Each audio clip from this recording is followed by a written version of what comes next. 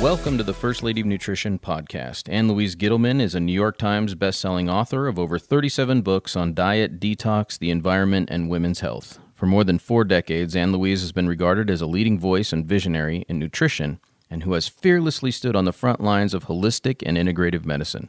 For more information, check out annlouise.com. That's ANNLOUISE.com. And here's your host, Ann Louise Gittleman. Hi, my friends. Ann Louise Gittleman here with yet another episode of First Lady of Nutrition podcast. We are now finding that we are ranking in countries all over the world, including France, Japan, Russia, Cambodia, and even the UK, as well as Australia. So keep listening, keep spreading the word. And today we're going to spread the word about SIBO, small intestine bacterial overgrowth. My guest is Krystyna Hauser, who is a survivor of SIBO and an author and a busy mom of 3. So welcome to my podcast. Welcome to Krystyna. So Krystyna Hauser, you are a SIBO survivor. Tell me what that means, my dear. Well, SIBO is one of the most misdiagnosed disorders in the GI world.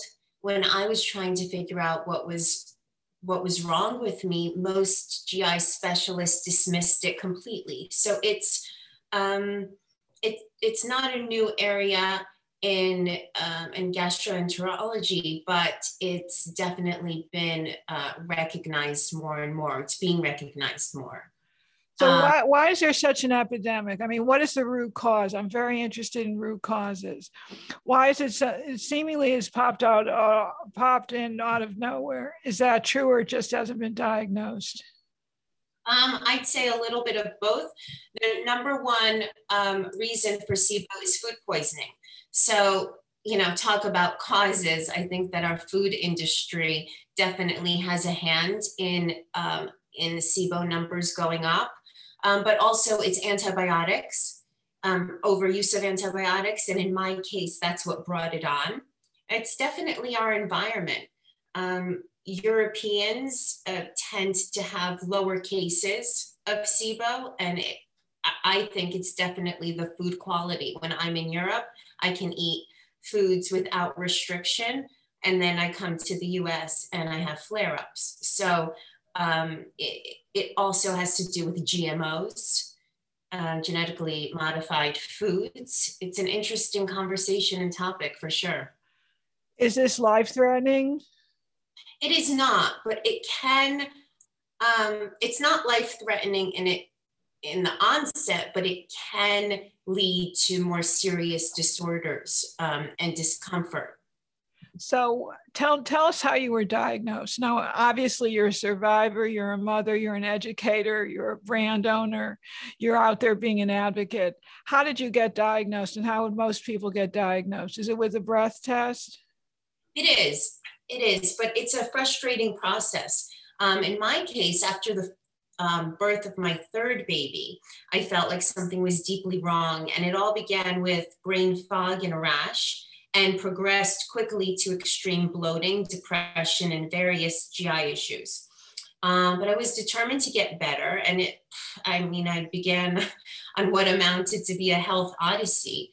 And after 2 years of being told by various doctors that it was all in my head or related to postpartum, I finally connected to Dr. Mark Pimentel and Dr. Ali Rezai of Cedars-Sinai. And they head up the MAST Center at Cedars-Sinai and are 2 of the foremost gastroenterologists in the world. And thanks to them, I began on a path to healing. But it did start with a breath test, which is very easy to do. It's non-invasive, it's quick, it's not that expensive. And I just could not believe that most of the GI doctors I was seeing in Manhattan prior to seeing Dr. Pimentel wouldn't just give me a breath test. It's an easy enough thing to do. So is there a particular bacteria the breath test looks for? Is there one particular bacteria? Is it E. coli? Is it salmonella? No, well, it measures excess methane. Which is a gas. And if you have excess methane, that means that you have an excess growth of bacteria in your small intestine. And if you think of the bacteria, if you have an excess amount of bacteria in your intestine, that covers the lining of your intestine and prohibits nutrients from being absorbed. In my case, at the time of diagnosis, on paper, I was as healthy as can be. I was drinking green juices. I was eating salads all the time. I was vegan at times. I mean, every diet, healthy diet you could imagine, I was on to try to figure out what was wrong with me. But once they also took my blood, my doctor said I was virtually malnourished because the bacteria was a barrier to all the nutrients. So was this, to remind us again, was this due to bacteria overgrowth because of antibiotics or food poisoning? It could be both, though, is what you're saying. It could be both. And there's no real way of knowing. But in my case, I do believe it was antibiotics because I was suffering from, I had a severe infection and had to take very strong antibiotics. And which one did you take? This was after the birth of this was 10 years ago. I forget. It was to treat MRSA. A very, very strong one. Very, very strong. And right after that is when I felt that something was deeply wrong. And I already had 2 children, and I very much understood what postpartum felt like and what postpartum issues were. And this was not it. So you took the test, you found these 2 wonderful doctors, thank God, who saved your life, literally, figuratively, and beyond that. And what did you do with that information? It was a process. They diagnosed me, and I come from a family who looks to both Eastern and Western medicine. And I said to Dr. Ali and Pimentel, well, if you were treating your wife, what would you recommend if she wanted to go down a holistic path? Because I did not want to take an antibiotic, which is the normal course to treat SIBO. And they looked at So me. what you're telling me, the normal course to treat SIBO is taking the antibiotic, which could have created it in the first place. Exactly. And as perfect sense in the medical model. Yeah. Now, some patients react well to it, and fine, but I just wasn't willing to gamble. And isn't there a particular antibiotic? I'm sorry to break in, but I'm so interested in the topic. Isn't there one that just stays in the small intestine that they use? Yes, and it is the one readily prescribed. I can't remember. I'm probably suffering from COVID brain, so forgive me. But it is another topic for another podcast. Okay. Sure is. So I didn't want to take the antibiotic, and Dr. Rezai actually recommended that I go on an elemental diet, which is drinking feeding tube liquid, ingesting it orally for 28 days to starve all of the bacteria. Now, he said to me, no, none of his patients have ever done this or completed the course, but I was determined. I just didn't have time to be dealing with this. I had 3 little kids and a job, and I had to get on with my life. And I said, okay, I'm going to do it. It was probably the most difficult thing I've ever done. It was horrific. The taste, I can't tell you. I mean, my children and my husband vomited when they smelled it. It's that vile. Oh my God. Did you lose weight? I lost 30 pounds. I looked emaciated. It was horrible. But it worked. It worked, and it got rid of the SIBO. But then about 2 months later, it flared up again. So over the course of a year or 18 months, I did this elemental diet 3 times. After that, I followed the low fermentation eating plan that both Dr. Mark Pimentel and Ali Rezai created. And the combination of the elemental diet and following low fermentation eating kicked it. And so I've been fine ever since. So you're hitting a very important note here. Low fermentation. We're taught in the nutrition world that you need a high fermentation diet. So tell me why not low fermentation? Well, if you have a healthy digestive system, As most don't. as most don't, but if you have a healthy digestive system, you should be having some fermented food, right? There are lots of benefits there. But if you have an imbalance and there is an overgrowth, you're simply just feeding the excess bacteria and creating havoc in your system. So it's very important to find the right healthcare provider to help guide you. And unless you have something wrong with you, or unless there's a deficiency or you've taken antibiotics, you really shouldn't be taking probiotics. And you shouldn't be taking, I think that all these food companies are just using probiotics and fermented food as a marketing ploy at the moment. You know, it's the same thing as the milk, as dairy companies were doing with, you know, extra vitamin this or vitamin that. Not everybody needs extra everything. You have to tailor your diet specifically to what's going on in your body. So you're 100% cured, do you think? I think so. It's been 3 years now, and I haven't had a flare up. SIBO's tough. Once you have it, the odds are that it will come back here and there. But making sure that there are lots of things you could do, making sure that you're drinking enough water, promoting motility is the number one thing. If your digestion is poor and you have poor motility, then most likely there either is a flare up or something's going on and you need to investigate. But how do you tell the difference between small intestine bacterial overgrowth and any kind of IBS situation or IBD? What is it the breath test that's the gold standard? At the moment, yes, it's the breath test. And again, very easy to do. Can it be done in any lab in the country?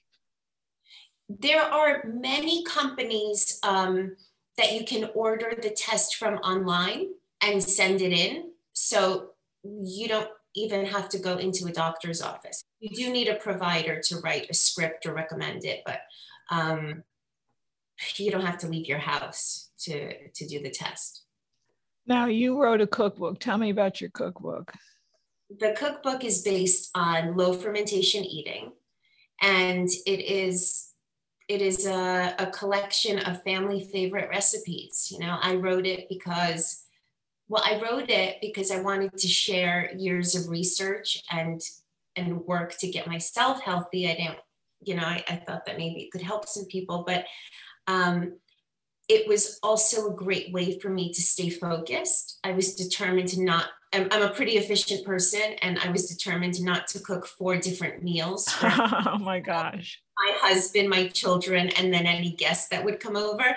So I figured out ways to use foods on the low fermentation eating plan that everyone can enjoy. Hi, my friends. Before I go any further, let me take a moment to acknowledge my sponsor, Unikey Health at unikeyhealth.com, which is your universal key to health since 1992. I have been a spokesperson for this company for over 30 years.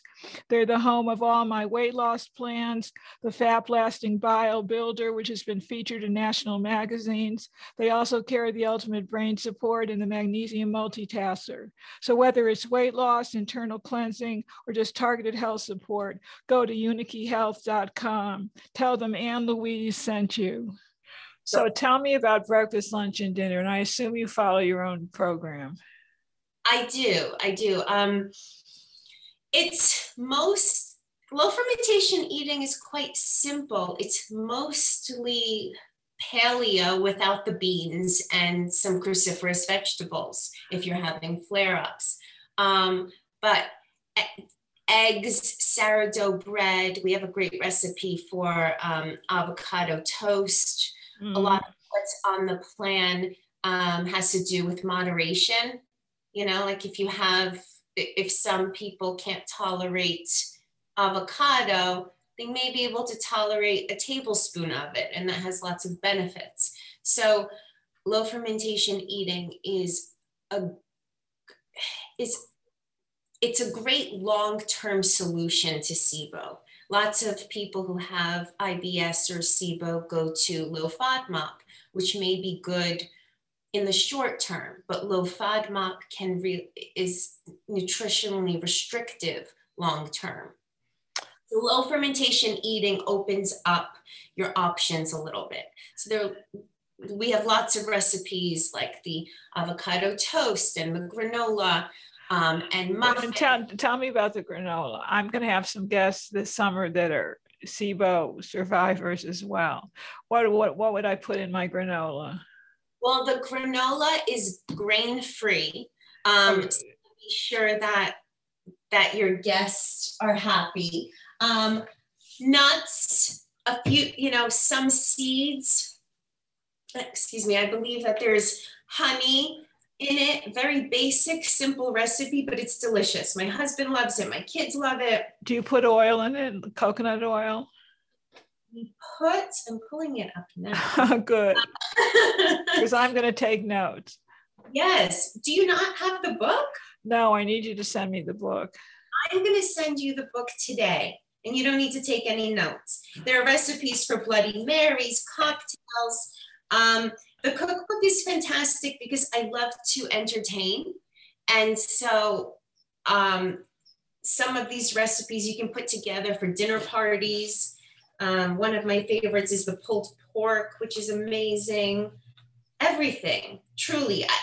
It's funny because I wrote this a few years ago and I didn't forget about it. I still cook from it often, but only in the recent months since the publication did I pull up the book and started actually cooking recipe by recipe, and they're all very good.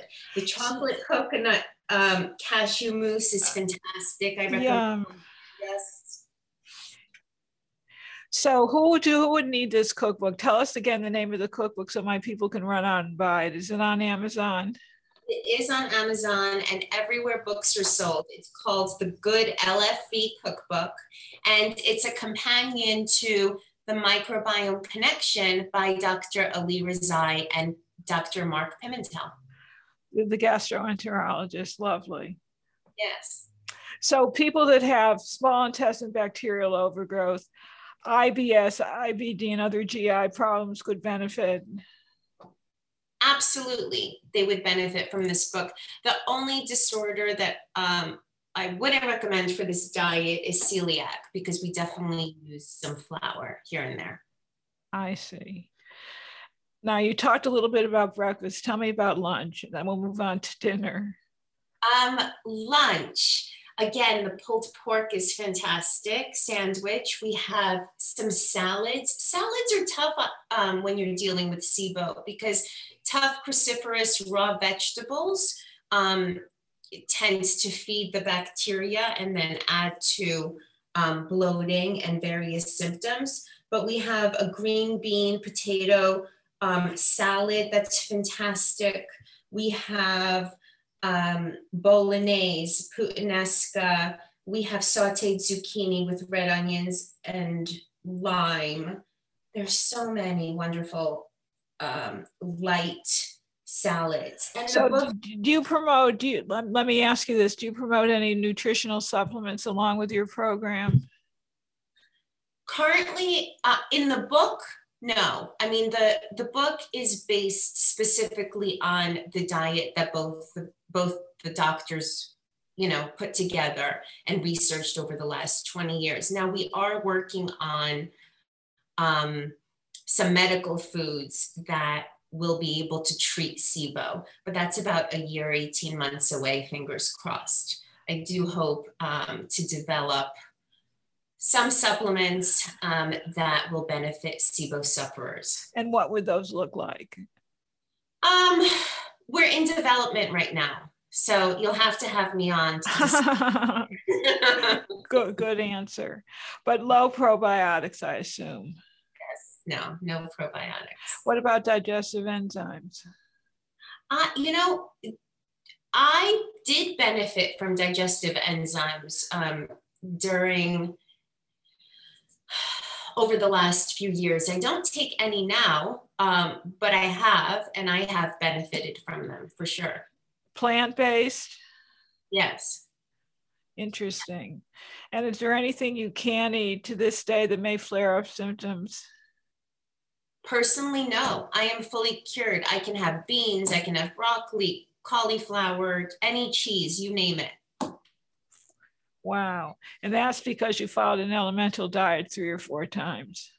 Yeah, and I do believe that following the low fermentation eating plan for a few years did it also. You need a combination.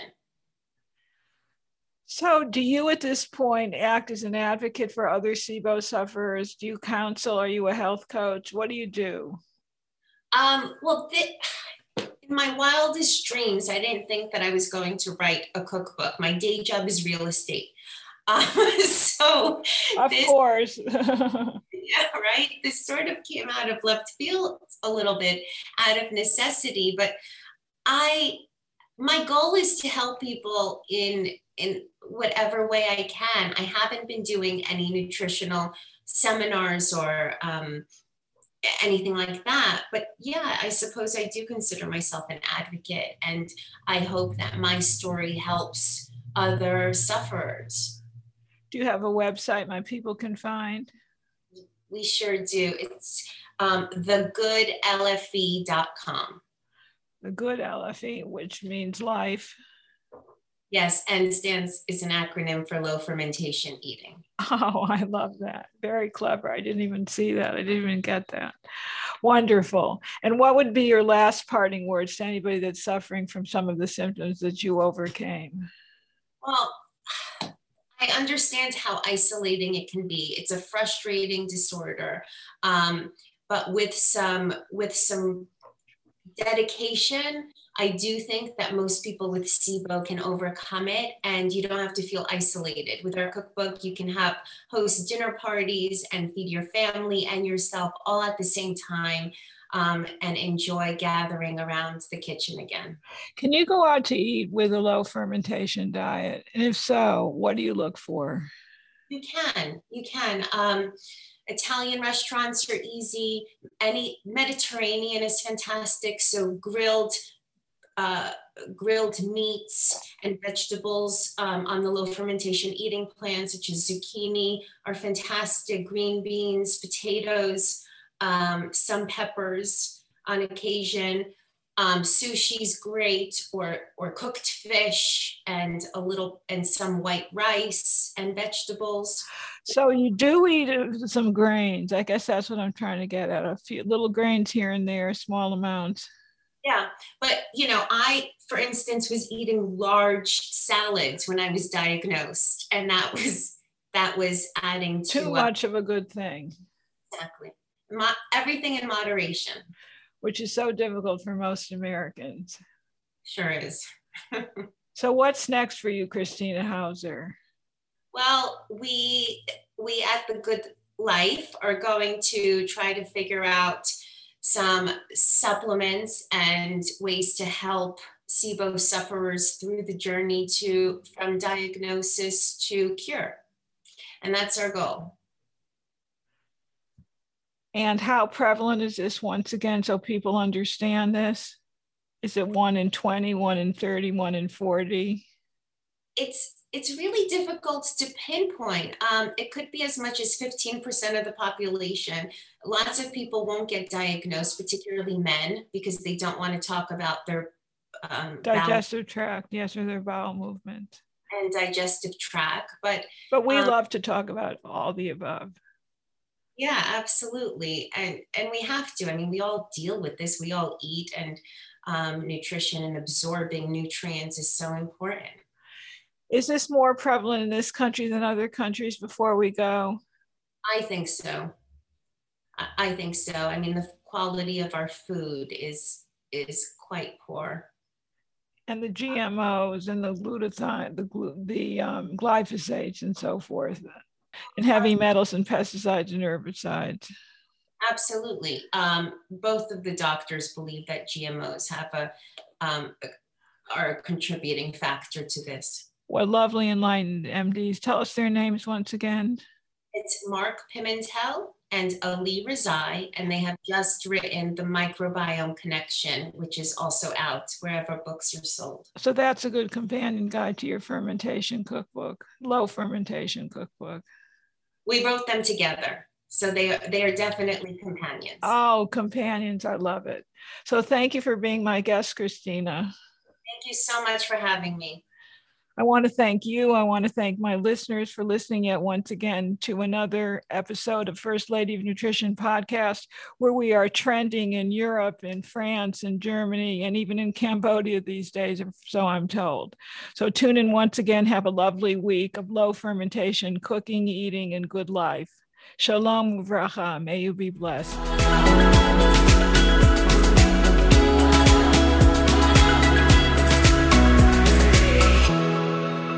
And please don't forget to subscribe and like First Lady of Nutrition podcast. Thank you so very much.